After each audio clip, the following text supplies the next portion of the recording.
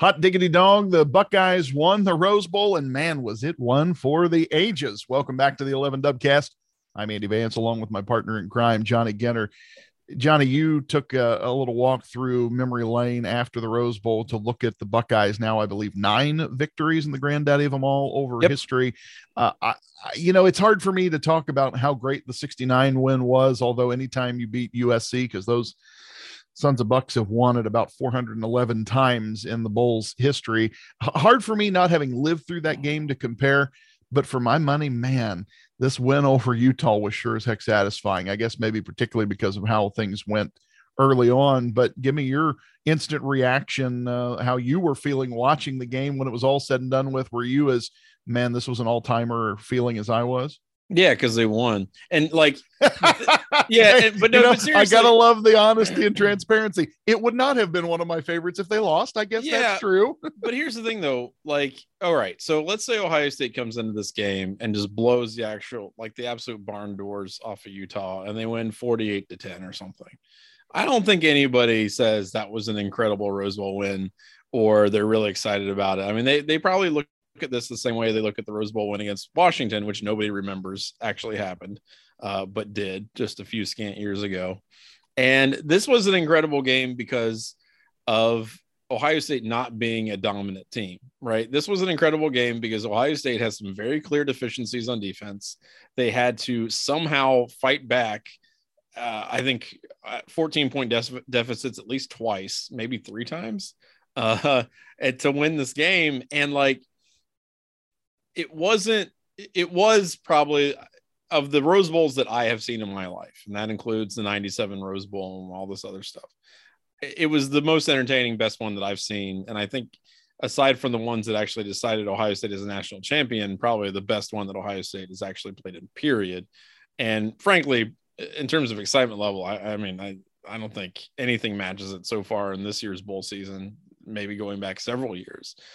But it's because Ohio State has a trash defense and had to fight back with some mind-bendingly, historically relevant performances from C.J. Stroud and, of course, Jackson Smith and Jigba. So without that, obviously Ohio State loses, but it doesn't have the same kind of cachet and the same kind of juice that it does, because my jaw was on the floor at the end of the game, man. I did not think Ohio State was going to win.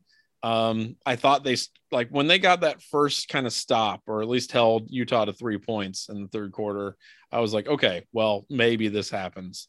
But having it play out the way it did towards the end, just I did not see it happening. And even with CJ Stroud turning in this otherworldly performance where he's just dropping, he's dropping these passes in a tiny little bucket from 40 yards away and doing it 4 and 5 times in a row. Just unbelievable from him. And then, of course, JSN, 300 plus yards. It just bonkers. Everything about it was bonkers. And it was fun as hell to watch.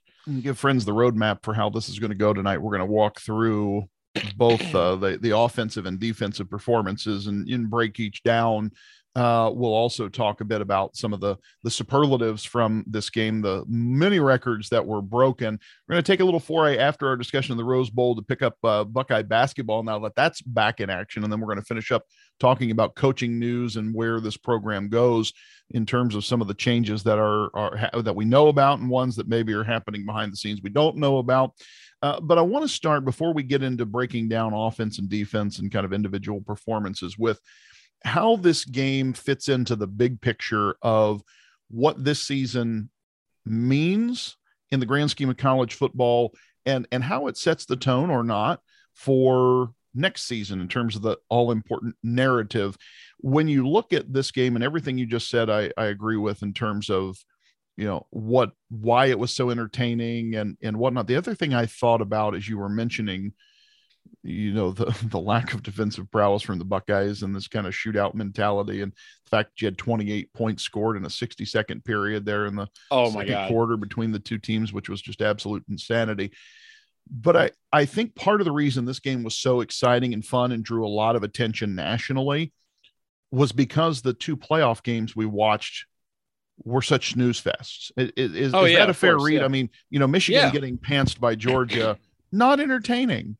I mean, it was for us for obvious partisan Oh yeah, reasons, yeah, I but enjoyed. Yeah, like right. in the grand scheme of things, if I'm a random, let's say, Kansas State fan just tuning in to watch, Mhm. football in the week between Christmas and New Year's, I don't know that I got any, jollies out of that game just as a No, fan and bystander. If I'm watching the Ohio State Utah game as a rando on Saturday evening, yeah, there was a lot of juice for your money in that one, right? absolutely. Yeah, I mean, you're massively entertained by Ohio State, Utah versus the ostensibly more important games, and yes, they are more important, but they weren't they weren't interesting.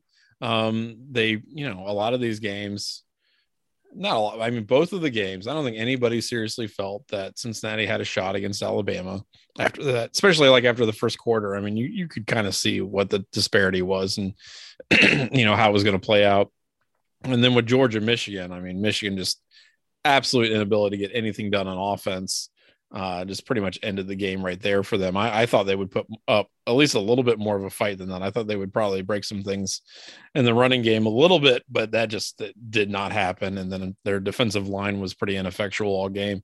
So that was, I agree. I agree with you. I think if you're like a casual fan, you don't really have a rooting interest in any of these teams. The Rose Bowl was the biggest bang for your buck. And I'm glad that you mentioned that ridiculous scoring output in the second quarter. I've never seen anything like that in college football. I really haven't. I mean, I know there's been instances where teams, one team will just dominate, right? They'll score long touchdown after long touchdown. But it's like usually you'll see something where it's like, okay, it's a big bomb, and then they kick off, and then it's a 3-and-out from the other team, and they punt, and then the other team scores immediately, and it's just kind of a one-sided dominance. This was like Rocky IV, where they're just throwing haymakers at each other, and there's nobody trying to like evade a punch or block a punch or anything like that or duck a punch. It's just these two monster guys throwing haymakers at each other and landing all of them, and it was hilarious. It was like in literally what, a 2.5 minute time span, you had a 50-yard pass from Stroud, a 97-yard kickoff return, another 50 plus yard from pass from Stroud, a 62-yard quarterback rush where he should have been down after like 2 yards, and he spins out of it and runs for a TD. It was just absolute complete bonkers insanity. And that was probably the point in the game where I was like, you know what? If Ohio State loses this thing, I'm going to be pretty annoyed. But if the rest of the game's like this, I'll at least got my money's worth, right? Like for an exhibition game that I've been kind of trashing and saying doesn't mean anything, I got what I wanted. That's entertainment, and I'll take that. Now, we're not going to, because you and I have spent literally weeks debating the relative value or importance of the Rose Bowl and the opt-out situations and so on. So we're not going to relitigate that. I will say, however, I do think that the Lathan Ransom injury as an example from this game, not to mention rising quarterback for Utah, he went out pretty hard, and seemed like that's probably just a concussion, or I say just, but not a season ending type injury. But the number of guys that got banged up in that game, let alone the other games that were played that same weekend, I think really does put credence to the argument that, hey, Chris Olave, Garrett Wilson, those guys were absolutely justified in not playing this football game. Yeah, and Ransom broke his leg. Yeah, yeah. I mean, tell me what that does for your draft stock if you're Chris Olave or Garrett Wilson. Exactly. Right. So, I mean, that's millions of dollars that and Lathan Ransom, can rehab and come back, and that's great. But it's exactly, if you're Chris Olave or Garrett Wilson, that's millions that you would lose because of something like that. Yeah. So, and not just to say the general danger of the game, and in general, like, Rising is knocked cold. I mean, the dude is out at the end of that game, and just what looks like a relatively routine kind of sack. It wasn't like a huge hit or anything like that. And he's done, and that's a huge, worry about concussions and things like that. I mean, it's a dangerous game, man. So yeah, I agree. Looking at the national picture again for just a minute to look at kind of what this game does for how we finish up this season and how things set up for next season. So we're going to have Alabama versus Georgia, Monday night in the college football playoff national championship. I know that's a game we're all eager to watch for like the 700th time in the last few years. but I'm wondering. So if you count those guys as 1 and 2, you say Alabama, Georgia. I fully expect Alabama to win. Though maybe Georgia will surprise me. Is Ohio State the third best team in the country, or because I'm looking and saying the voters are going to devalue Cincinnati because they put Cincinnati in under duress. They put Cincinnati in because they felt they had to, and then for all the nattering nabobs of negativity out there, that game is quote unquote proof that Cincinnati didn't belong. I saw any number of people on my social feed saying that, and then I watched that Michigan Georgia game, and and I wanted to respond, and a lot of people did. Did Michigan look like it belonged any more than Cincinnati did? I mean, yeah, exactly. I thought Cincinnati acquitted itself fine. They certainly did as well. They did as well as Notre Dame's done in its playoff appearances. They did as well Oklahoma. As Michigan's. Yeah, absolutely. Cincinnati to me looked like it belonged, just the same as any of the other people that Alabama's beat the holy living dickens out in recent years. Or even Ohio State, like not against necessarily Alabama. Well, I guess against last season. I mean, we can talk about that last season, right? It wasn't like Ohio State held them to a field goal. Yeah, and Ohio State's been shut out in the playoffs before, right? Like they've looked terrible in some of these games. So I mean, I agree. I think they did as well as pretty much any other team might have. The thing about Cincinnati though is that they're going to be losing so much, and it's going to be very difficult for them to replicate what they did this season. But I agree with you. Yeah, it's just kind of the nature of the BCS and what it's been, or not the BCS, the playoff. Rather. well, it's funny because I've been watching a lot of people having this argument, and the argument I saw advance, and I did not go to check this out. So I'm, this is just one of those things that I saw on Twitter and I'm parroting mindlessly, I suppose. So shame on me. But that under the old BCS formula, Alabama, Michigan would have been the national championship game.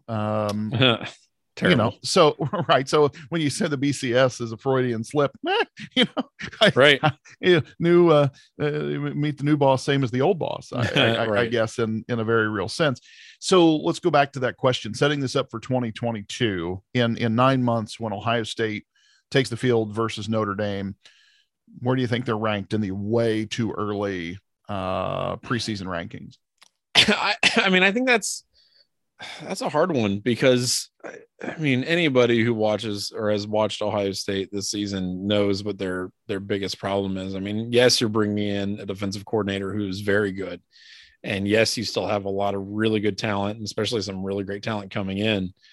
But I don't know. If I'm a voter, I gotta see it before I believe it, and I would probably still have Ohio State maybe in I don't know, between 7 and 10, something like that. Oh, wow. Yeah, seriously, because again, as amazing as CJ Stroud is, and as incredible as the wide receiver core is going to be, their defense, look, if they had even a mediocre defense, right? If they had given up half the point, this is a complete blowout, but they don't have a mediocre defense. They don't have a bad defense. They have a very bad defense. And that's as good as that offense can be.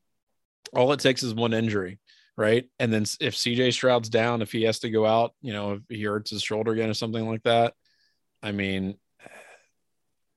looking at a completely different team. So like I said, I think it's a team that really has to prove something next season, for me at least, to be convinced that they're like a top 5 kind of team. Because again, defense is terrible.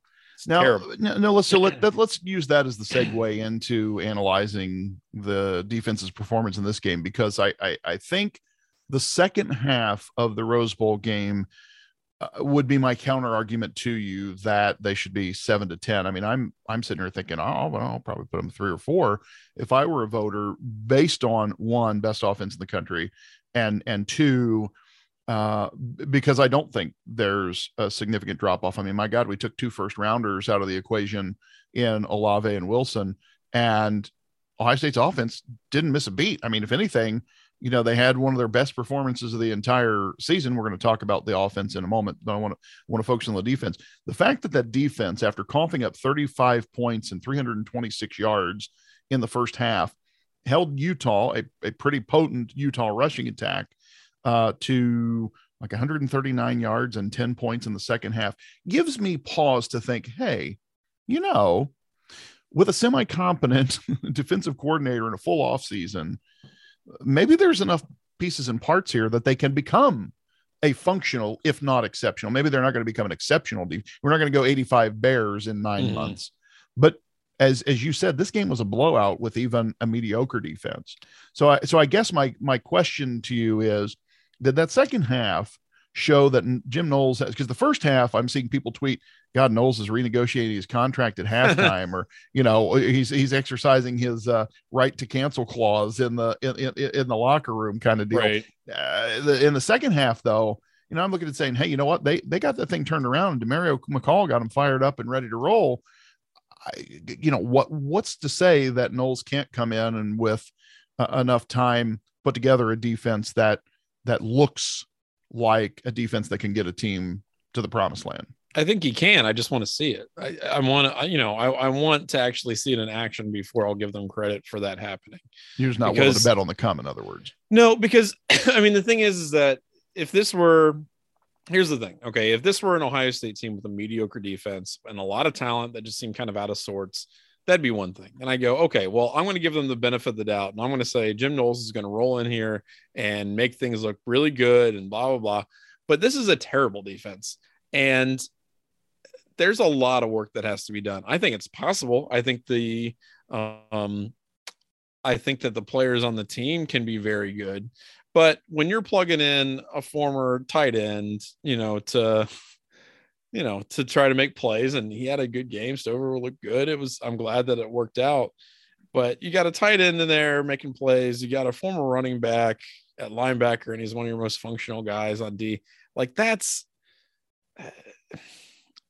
tells me that you have more endemic issues than guys just need to be coached up better. You've got to figure something out more systemically.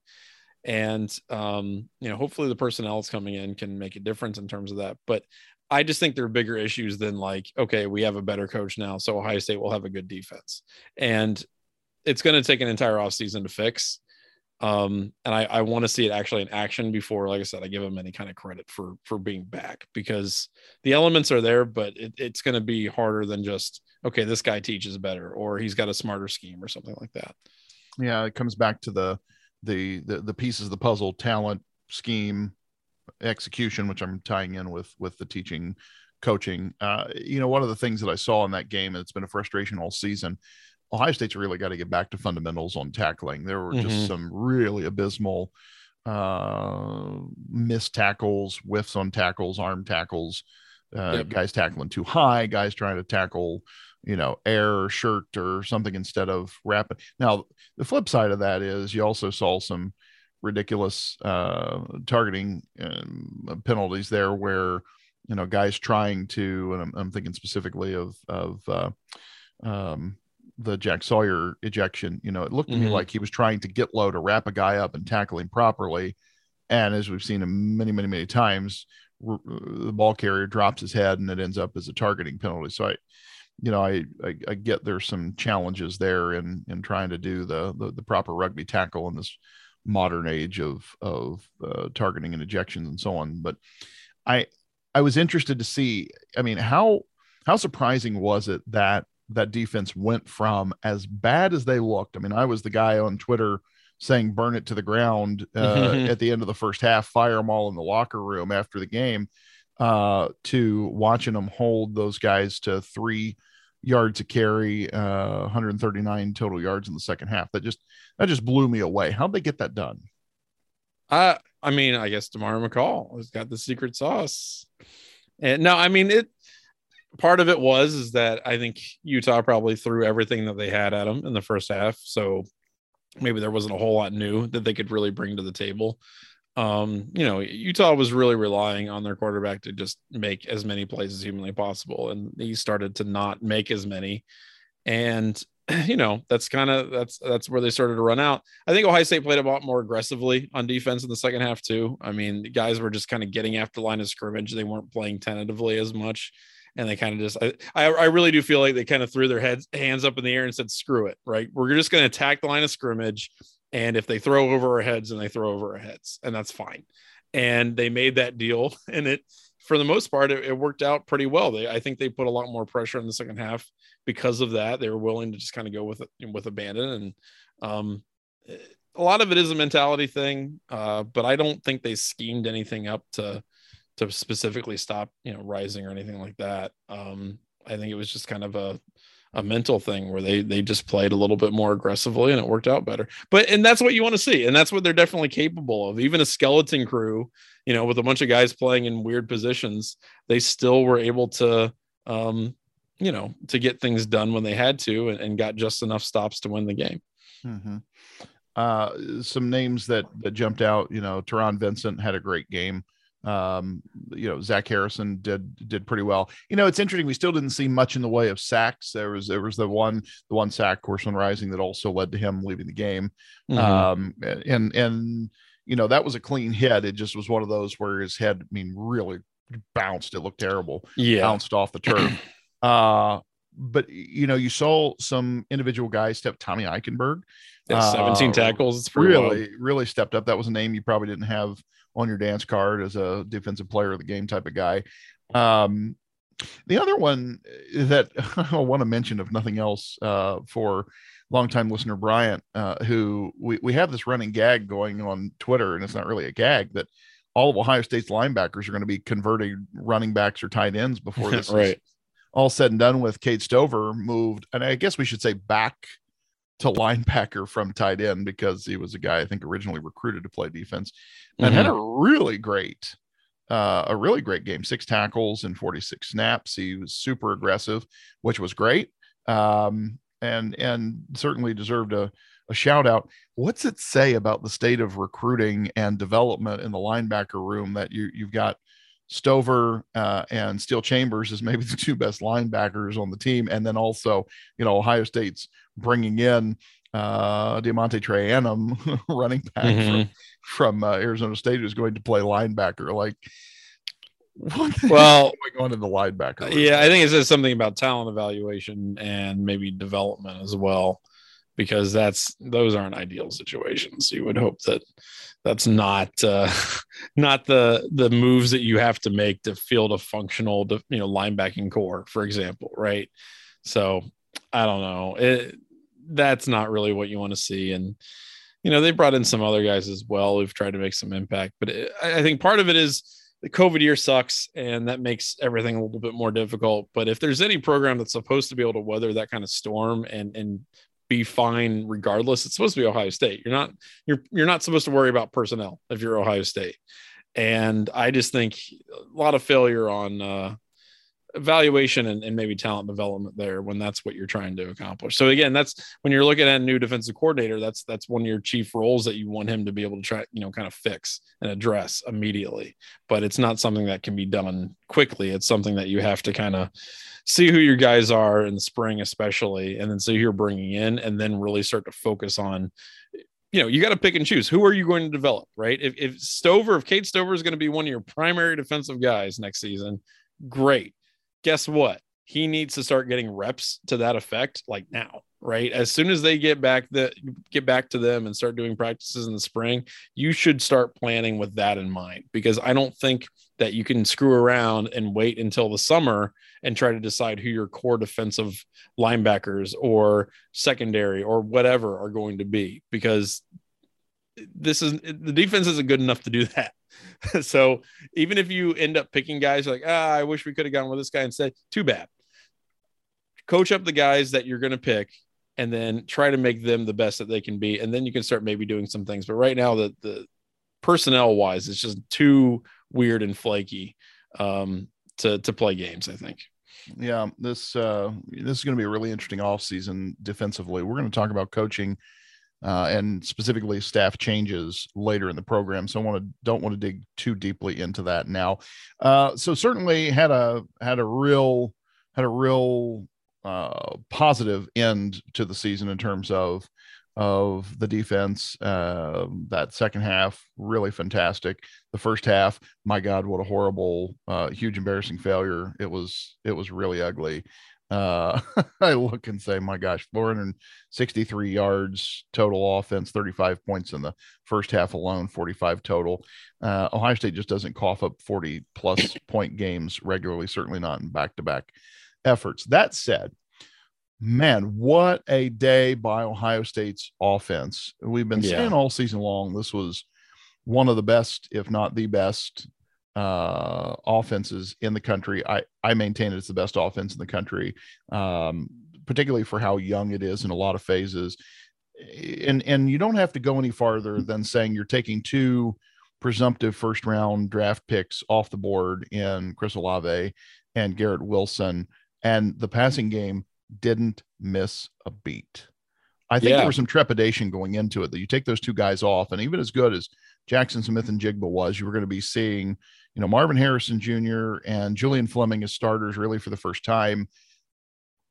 There's no way they could be as good as the two guys ahead of them on day one in a Rose Bowl game. Like, how help me put into context just how good it was seeing them step up and really no drop off in production. Yeah. Well, I mean, it was historic, right? Like what you were watching was something that just had not ever been done in a bowl game before. So every time that they dropped back, it was a possibility of a touchdown. And there's because they had the two, how they had the two different feeds, right? Of the game, and you had the normal broadcast feed, and then on the other, I think on ESPN2, you had the behind the sky cam feed and everything.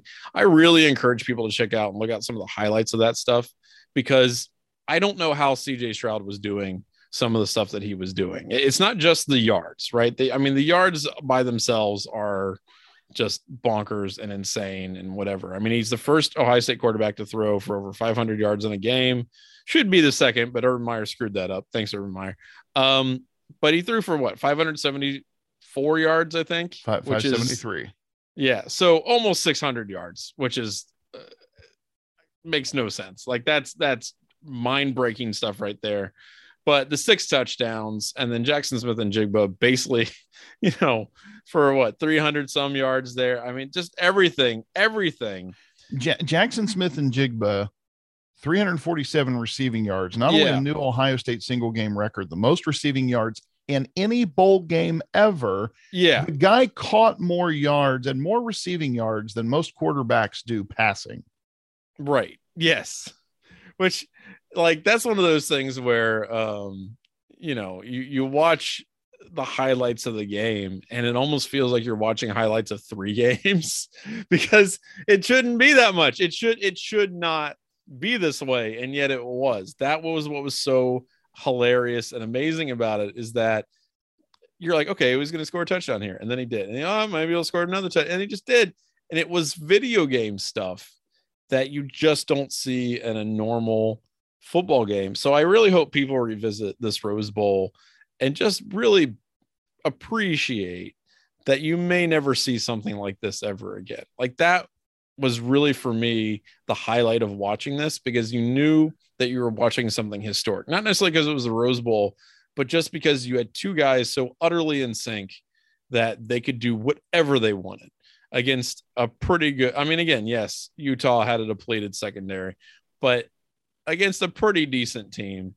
And I just don't know that we'll ever see something like that again. So I want people to go back and watch those highlights. I want you to watch that Skycam stuff and really get a feel for what exactly CJ Stroud was doing, because it doesn't seem like it should be possible.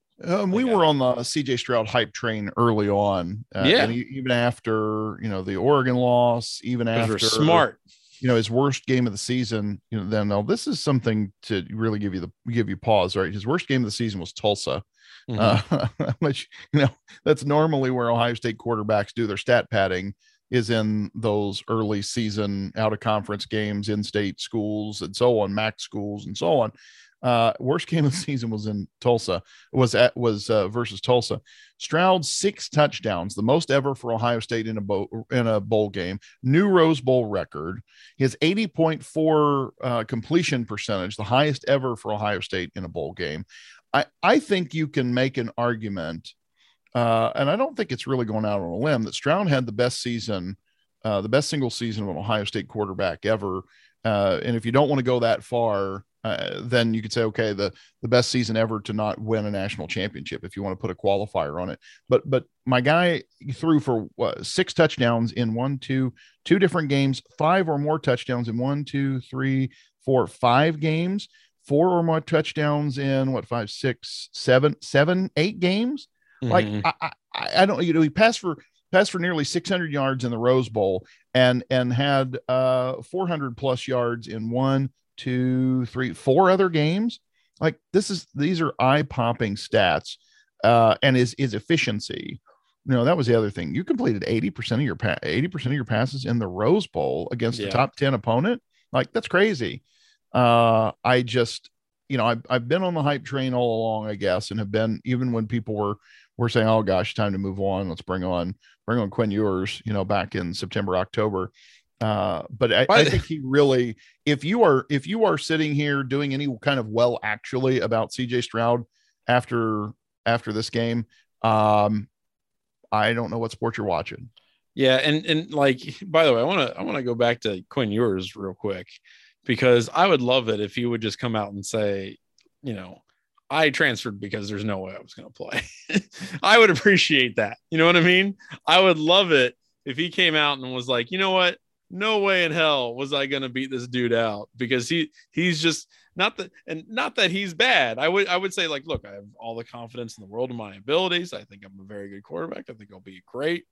CJ Stroud is the starter for a reason, and it would be very, very difficult to take those reins away from him.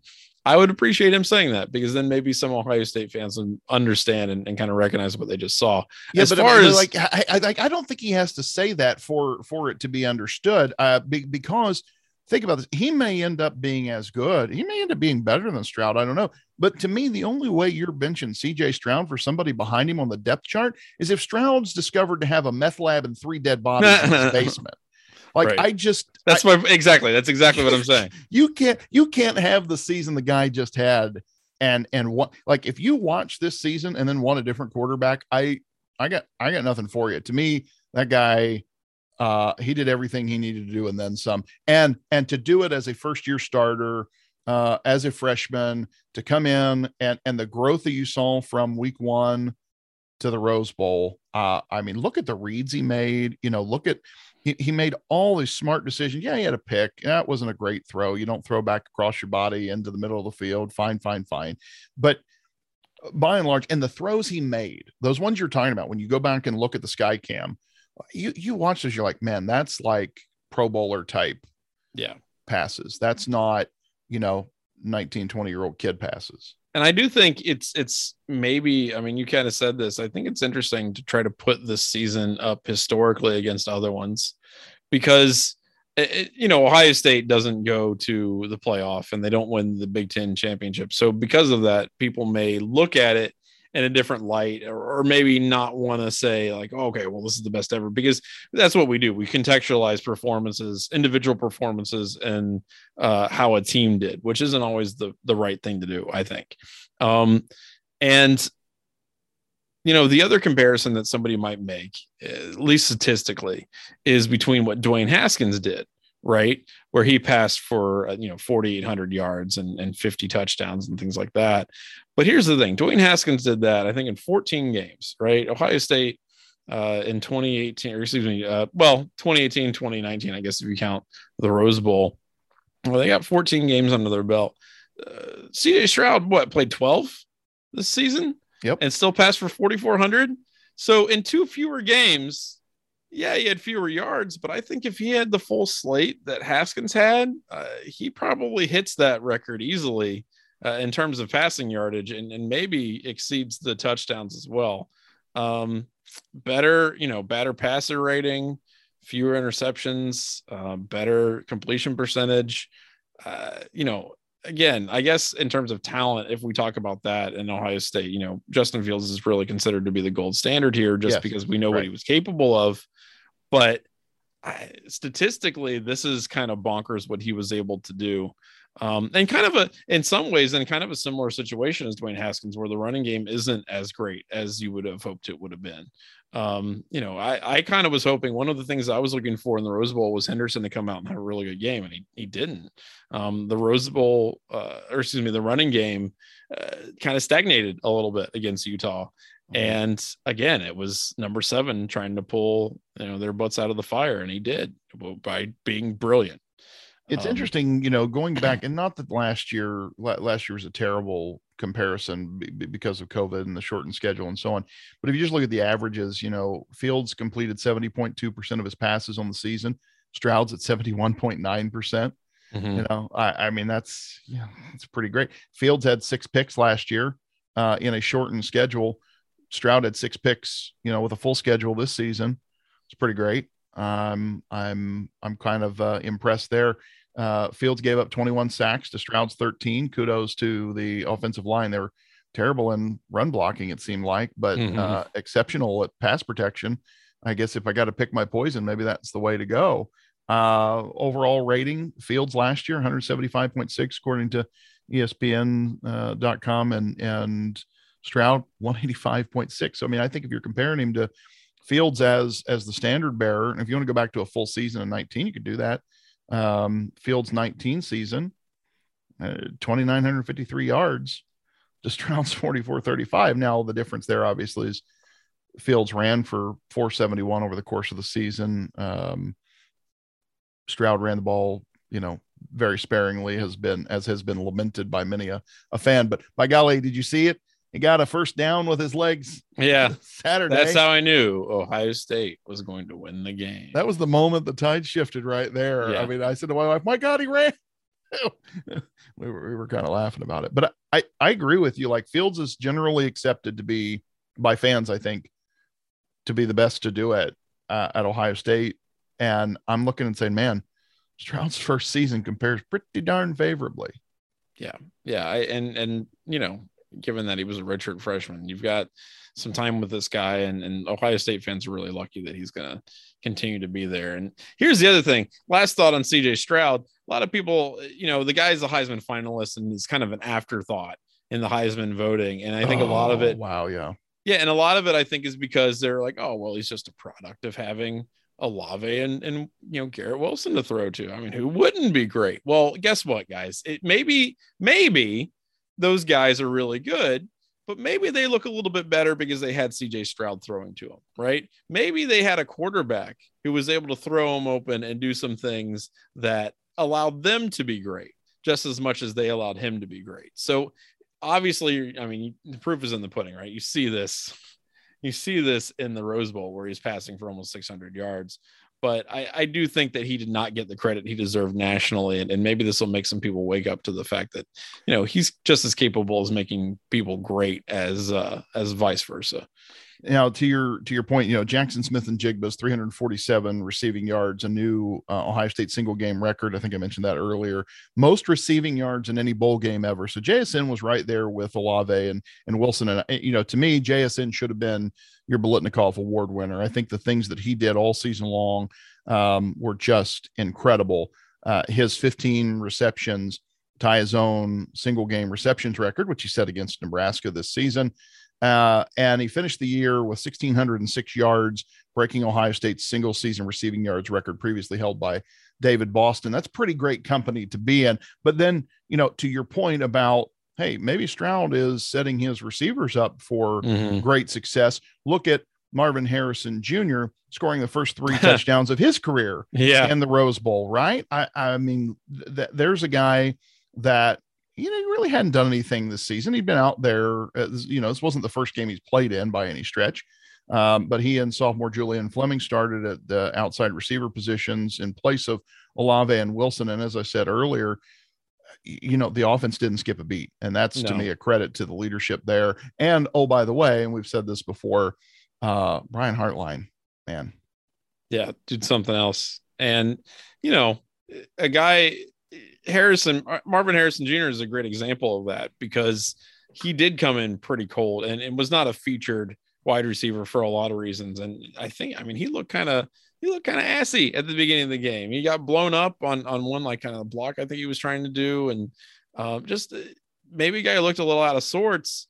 and then catches 3 touchdowns in 6 passes overall. Every other catch was a touchdown. So look, there are a lot of things that Ohio State has to work on in the offseason, and that's why I'm not all in on them for 2022.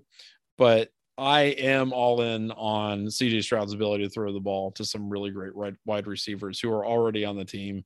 And I don't think they'll miss too many beats in the passing game when it comes to replacing guys like Wilson and Olave. And again, nothing against those dudes who are bona fide first rounders and incredible. It's just that wide receiver room is just that loaded. And, oh, by the way, you're returning your leading wide receiver from 2021, right? So like, it's not really something that you have to have too much to cry about.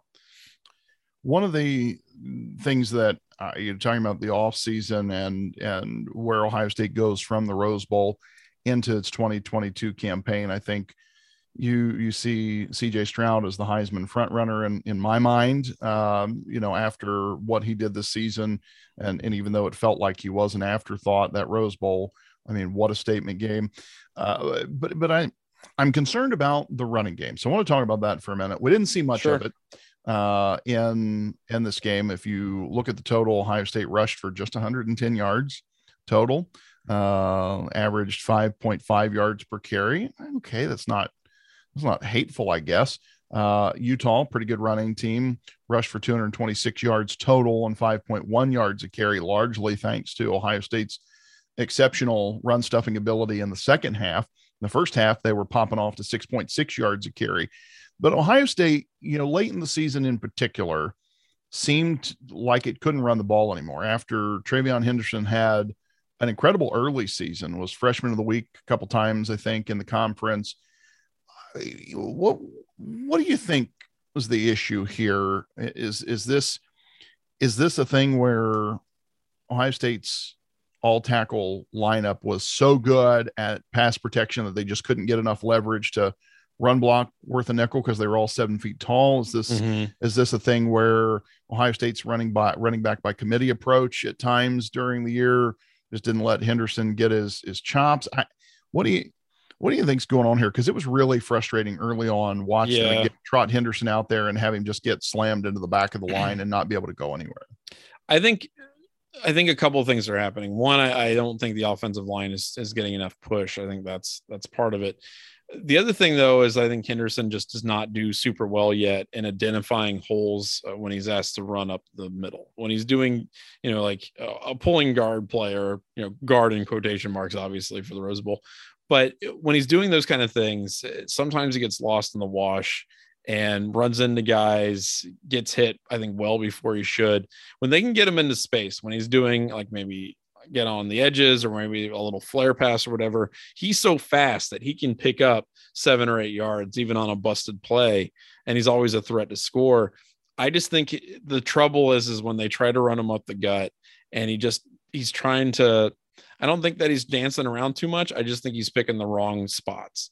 And he's been really inconsistent in 2021. He had some games where, against Tulsa, where it's almost 300 yards, right? And over 11 and a half yards a carry against Akron and, all this other stuff. And Penn State, he had 150 plus yards, but still it took him 28 carries to get there. Next week, 4.4 per carry. Does great against Purdue and Michigan State at over 7 per carry. And then against Michigan and Utah, under 5 per carry. So it's been an up and down season. Part of it, though, is consistency. And that's just for a running back, for a featured running back. If you're talking about like the running back by committee stuff, I think that is difficult sometimes for a running back to handle. You want to be able to have a certain amount of reps to make sure that you're doing okay and you kind of get in the rhythm of a game. But honestly, especially towards the second half of the season, I think he got those reps. I think Henderson, with the exception of the Michigan State game where it was just a blowout and nobody was playing that much, I think Henderson got the reps that he needed. I just think he needs to improve. I think he needs to get better in the offseason. And he's got all the talent in the world, but talent alone does not a running back make. You've got to be really smart about when to follow your blocks, when to be patient, when to be aggressive, where to, kind of improvise a little bit. And to me, it felt like he was just kind of running into a wall way too often. Part of that's on the offensive line, right? They got to get more push. They've got to open up holes for him. But part of that's on him also to kind of be more instinctual as a runner, which right now it doesn't look like he is that quite yet.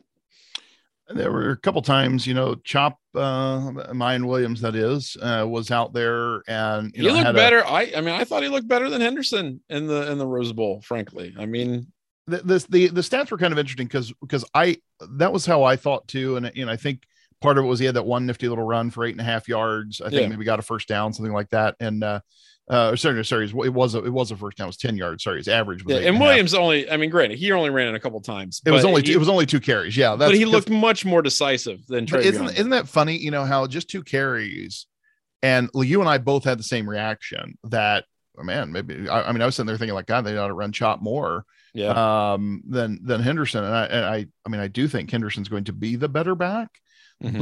but and maybe it's what you're saying that he needs more time in the oven to get it together. One thing is for sure, Ohio State's going to be down 1 running back after this season. Master Teague III announcing on Monday evening that he is entering the 2022 NFL draft after 4 years with the Buckeyes. 2 things about this. One, it was pretty clear that he was option number 3 this season behind both Henderson and Williams. And 2, man, is there a more likable guy out there than Master Teague? I think unanimous that he is one of those guys who's All-American as a human being. I was surprised, and I wonder if you feel the same way, that he didn't look at the transfer route, maybe go and get 1 year in somewhere where he could be the feature back, because he would start a whole lot of places other than Ohio State. Were you surprised that he's just going to test the waters and not maybe give it a go somewhere else? Well, this may be a situation where the guy's like, you know what, I think I've done pretty much all I can do at this point. And yeah, he could start from square one and work his way. I don't know. I feel like for him, he just is saying it's either this or not. You know what I mean? And I can understand that, especially if you're a running back.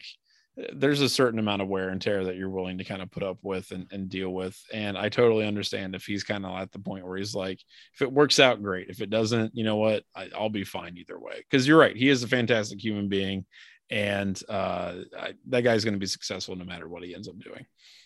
I'm really curious to see how scouts look at him. I think you've got enough game tape.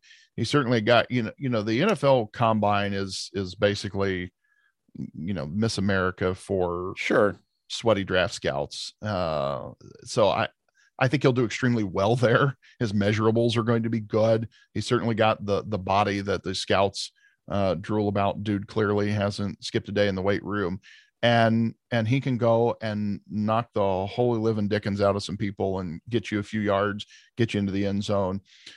But at the same time, he didn't have a full season as a feature back, here right before going into the draft process. So I'm really curious to see what his evaluations come back like. If a pro day gets him some look. He's got plenty of tread on the tires. That's the one thing that you can say. It's not like he's been run. He's not an Alabama running back who's been run 50 times a game for 2 years, and he's going to go in and bust a tire on you in the first couple of seasons of a contract. So maybe they'll take a flyer on him. Do you think that just left alone?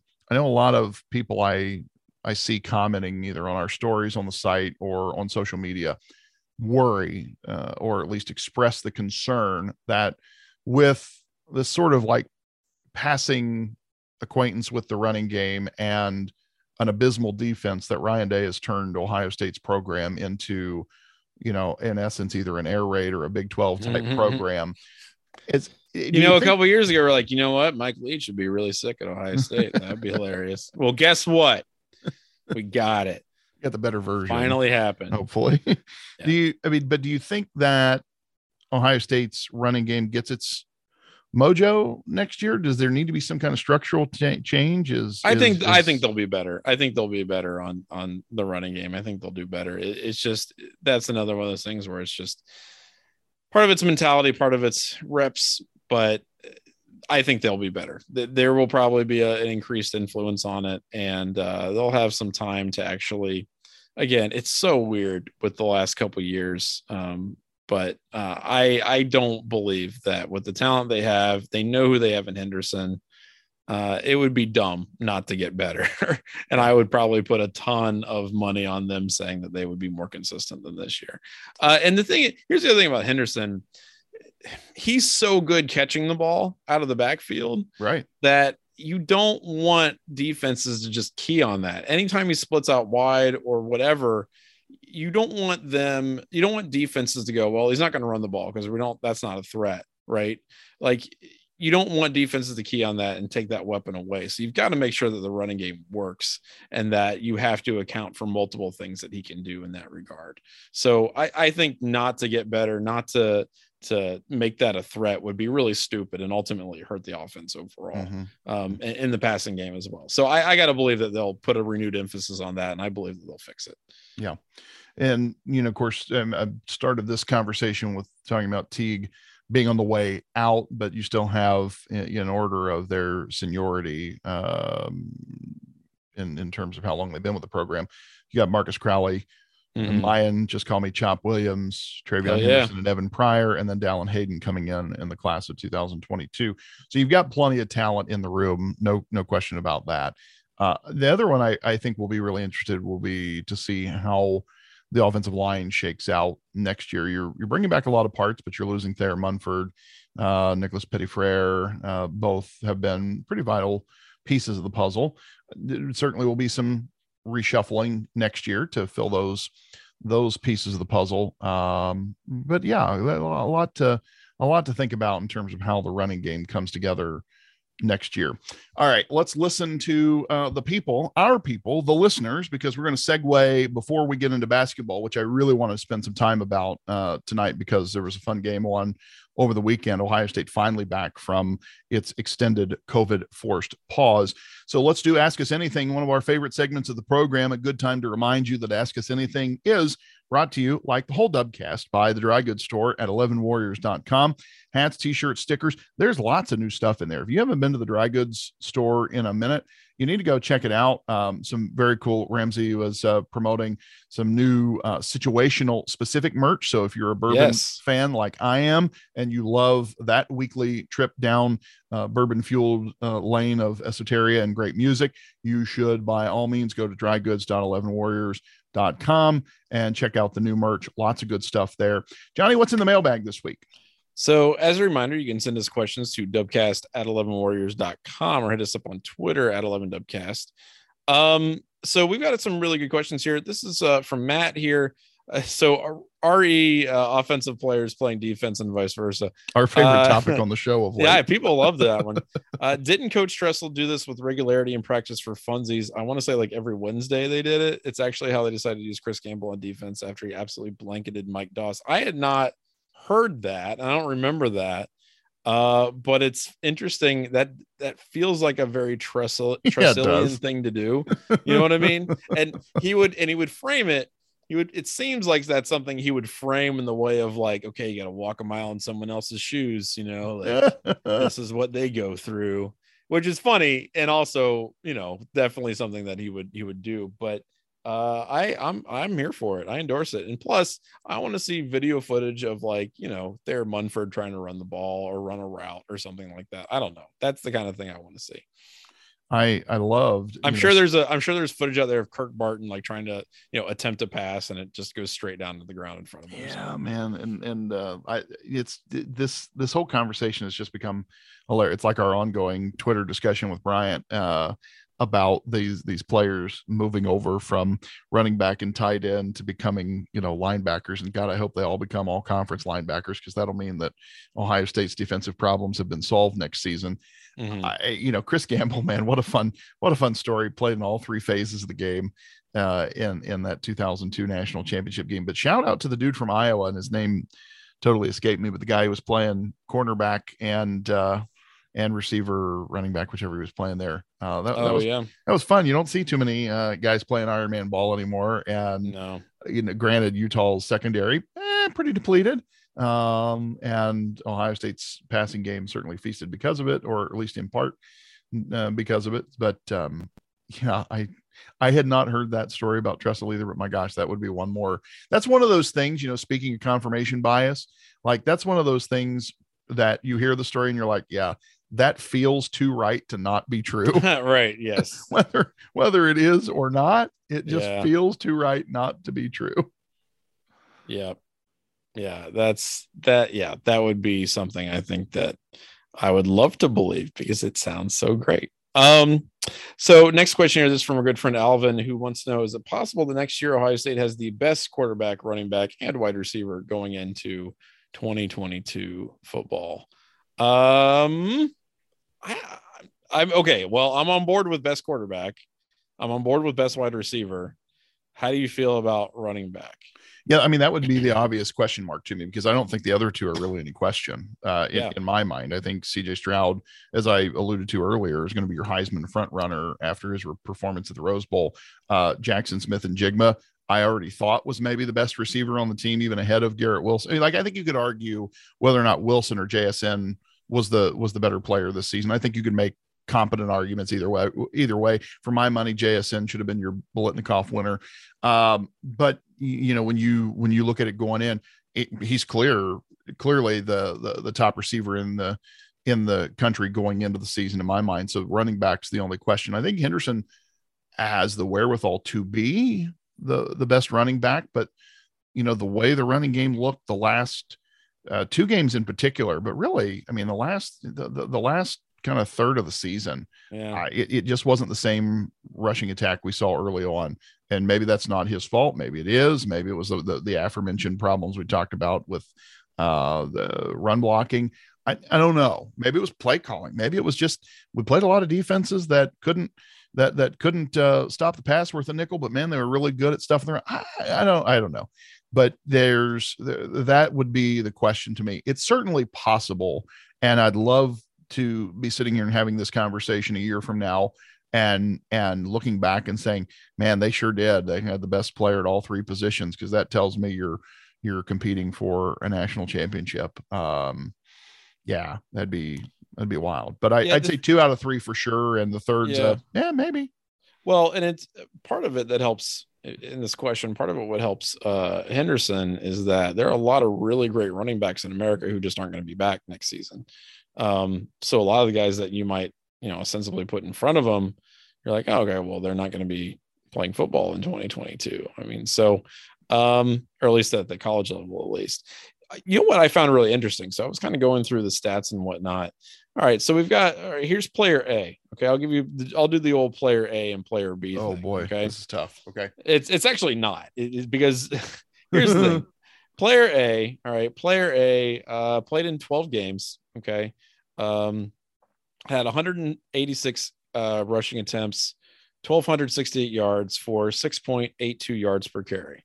Player B played in 13 games, had 184 rushing attempts, 1,255 yards, 6.82 yards per carry.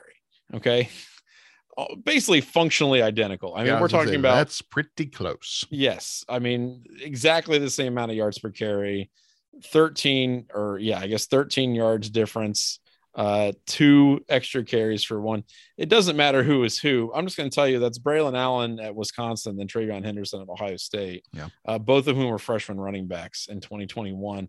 There are a lot of really talented young running backs in the United States. And, people will look at Bijan Robinson, obviously, as, another big name for that. Although, I think he had a pretty up and down year as well.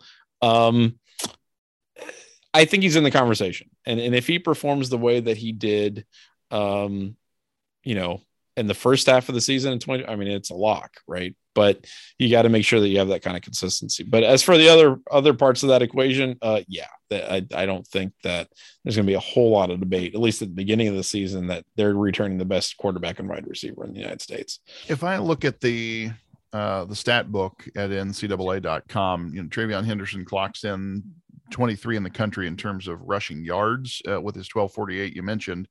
And, Braylon Allen you talked about. But man, you're right. As I look at the young running backs, Lou Nichols was the top rusher in the country at Central Michigan. He's a freshman. Abram Smith at Baylor was junior, senior. But then, the cat at BYU ran for 1,600 yards. Kid at Syracuse, it ran for 1,500 yards, both sophomores. Kid at Marshall, it ran for 1,400 yards, was a freshman. So there's a lot. And you look at big name backs, you're at backs at big name programs. You definitely had a number of freshmen and sophomores who were in that mix. In terms of production, that was an interesting one. Looking at touchdowns, that's your top three players in the country in terms of rushing touchdowns scored were all underclassmen. 23 touchdowns for I don't know how you pronounce his last name. Tyler Algier, maybe. I don't know. Algier. I'm not sure how you pronounce his last name, but BYU sophomore who in 13 games ran for 23 touchdowns. Tied with a freshman from Marshall, 23 touchdowns on the season. Utah's Tavion Thomas was a sophomore with 21 touchdowns on the season. So, your point about there being a lot of young backs with a lot of production who are coming back, I think is valid. No question in my mind about quarterback and wide receiver, though. Yeah, absolutely. So thanks for sending those questions in. Those are excellent, and we'll keep answering them. All right, let's go back to Ohio State specific news as we finish this thing out. Ohio State got back to basketball. It was time. While it was nice, I guess, to be able to focus on football in specific, that period between, let's say November 15th or so and New Year's Day just gets really frantic because you've got football, basketball, and wrestling all happening at the same time. Those are kind of my big three, I guess. But you had Ohio State's basketball program basically off the last 2 weeks of the year because of COVID. Ohio State's wrestling program had its first duel of the year canceled Monday night, the duel of the new year, that is, not the season. They had it canceled due to the snowfall in our nation's capital. We're scheduled to wrestle at American University on Monday night, but Ohio State finally got to play basketball on Sunday at Nebraska, and that ended up being a fun game down the stretch. This was one that I think had me concerned. Not that Nebraska is Duke by any stretch, but after essentially a 3-week layoff, not being able to practice, having a bunch of guys sick, I was really concerned that pause was going to fuel the dreaded January slump. And indeed, Ohio State had an 8-point lead at something like 3 different points during the ball game and let it slip away all 3 times before ultimately coming back to tie it up in regulation and win convincingly in overtime. What did you think about the game, and how are you feeling about Buckeye basketball now coming into conference play? Well, I mean, layoff like that that's pretty unprecedented, right? So to figure out how to come back from that and then hit the ground running, you could tell that there was some sluggishness. There was some difficulty with guys, especially like with Zed and EJ getting kind of into a rhythm. But on the other hand, when you have a performance like you got out of some other players, it picks the rest of the team up. And yeah, you had to go in overtime to beat a team on the road. But Malachi Branham kind of just showed out and was incredible. And that's the kind of plays that you need when you're in a weird situation like this. You had a guy just absolutely blow up, and it worked out in the end. So it was, I think, a frustrating game, at least in the sense that you kind of hoped that they would be able to emerge from, their cave and react like they're coming out of Plato's cave and they're seeing what the real world looks like for the first time in a month. You want to be able to see that they're hitting the ground running, but in lieu of that, when you've got a guy dropping a 35 spot, you can take that as well. I'm cool with that. Branham channeling his inner LeBron James, 35 points on a 13-19 shooting night. The kid was electric. Ended up being your Big Ten freshman of the week. I thought there was a case for him to be your Big Ten player of the week. He really put the team on his back at key points during the night. And Ohio State fans were excited about him from the time he committed to the program, and with good reason. but he hasn't really done anything so far, and in his minutes on the floor have been ones where he wasn't just like super productive, didn't come on the scene and take over, but he sure did at Nebraska, and the team needed him in a big way because there were periods the night where it felt like EJ Liddell couldn't hit the ocean. Liddell did do what needed to be done late, in particular by tying up the game in regulation with 2 clutch free throws in the waning seconds to put Ohio State in position to go into overtime, and then came up clutch in overtime as well with a key block late and 2 more free throws. So that was great. You clearly still look at EJ as the straw that stirs the drink, but having a guy like Branham coming on this early in his tenure, that gives me a lot of excitement about what this team can do this season. And, that Ohio State's got a guy in Branham that's going to be here for a couple of years doing exciting things before he goes off as a lottery pick, because his upside is pretty incredible. Yeah. Well, and you can say that luckily for a lot of guys on the team. I agree with you though. Like it's been fun to watch this season just because I think that,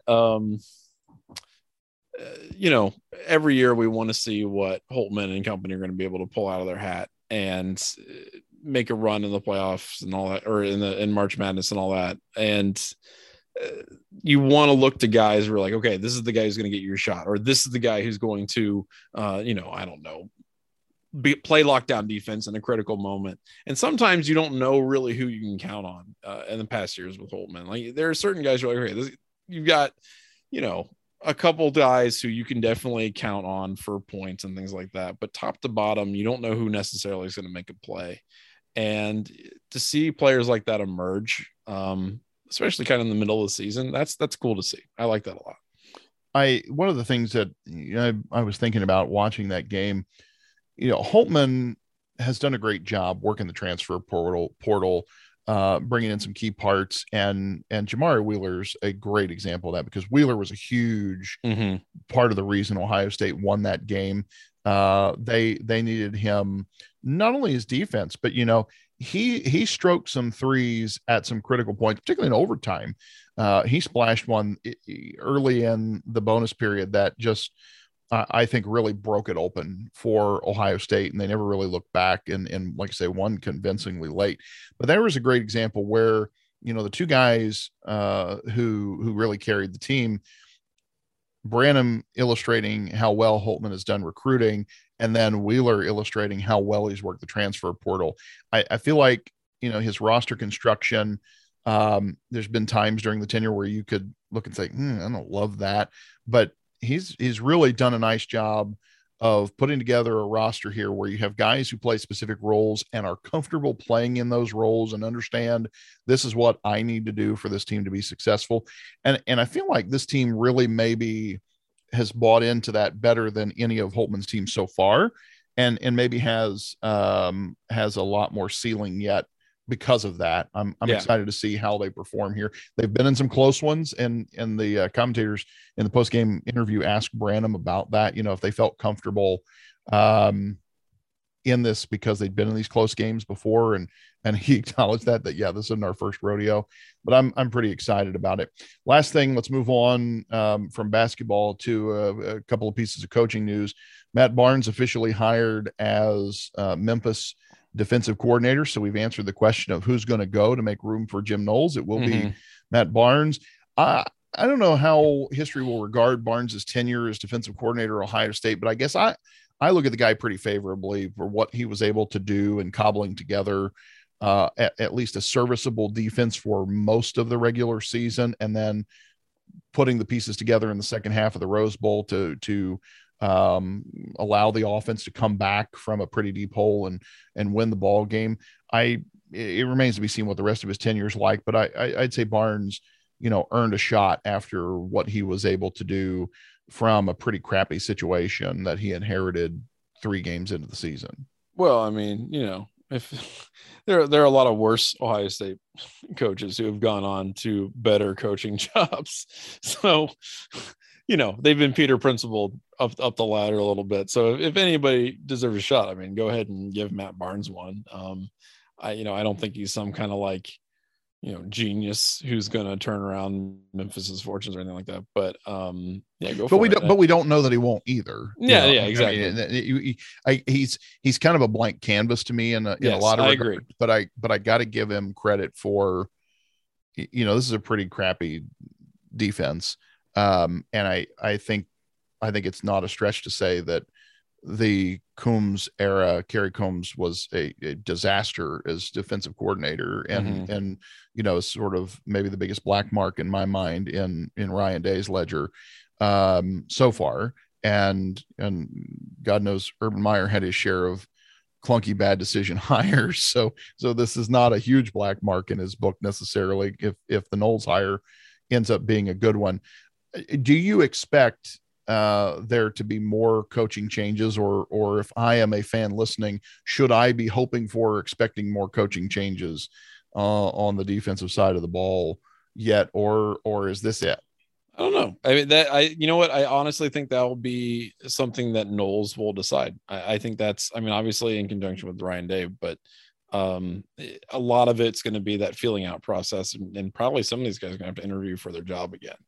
To kind of say like, hey, can you fit within the system that I'm trying to bring? And I think maybe a guy like Larry Johnson doesn't really have to worry about that too much, but maybe a guy like Al Washington does. So yeah, I just have a hard time seeing Washington on the staff, knowing that Knowles throughout his tenure has been predominantly a linebackers guy. Right. I don't see how or why that works. Speaking of linebackers, to cap this thing off before we run too far over our normal time, James Laurinaitis reuniting with his former teammate and BFF Marcus Freeman at Notre Dame. The details on what Laurinaitis' role on Freeman's staff are a bit nebulous at time of recording. He said he's not going to be a position coach. He's not going to be the linebackers coach at Notre Dame.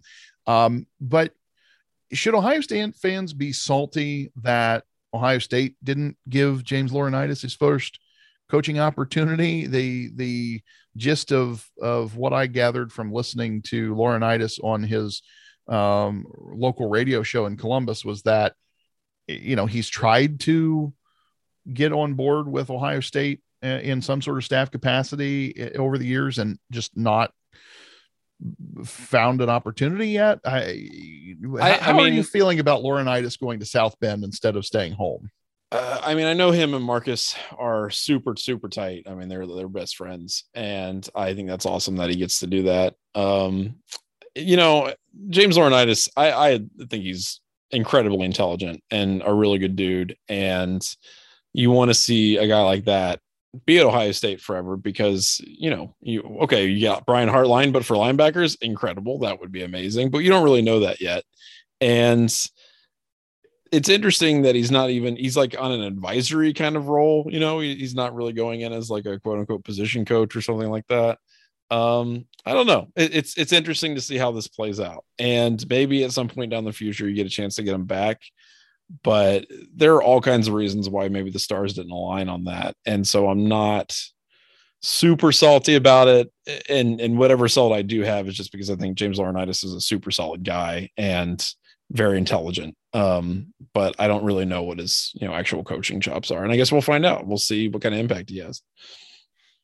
And that's where we're going to leave it. It'll be interesting to see what happens with Laurinaitis. I certainly am excited because I have the impression that he's one of the truly good people to come through the program, and God knows what a great tenure he had at Ohio State, and then 8 or 9 years in the pros. All-time leading tackler for the Rams. Yeah. Retired, displaced Merlin Olsen, if memory serves, as the all-time leading tackler in Rams history, which I think is incredible, because I remember thinking at the time, AJ Hawk retired as the all-time leading tackler in Packers history, and Laurinaitis retired as the all-time leading tackler at Rams history. And it's like, that's kind of wild that, those guys would do that close together.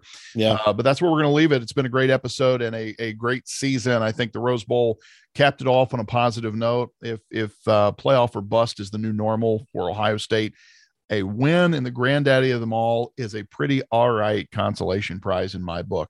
We're going to be back next week to talk about Buckeye basketball. We'll start some of those fun off-season conversations.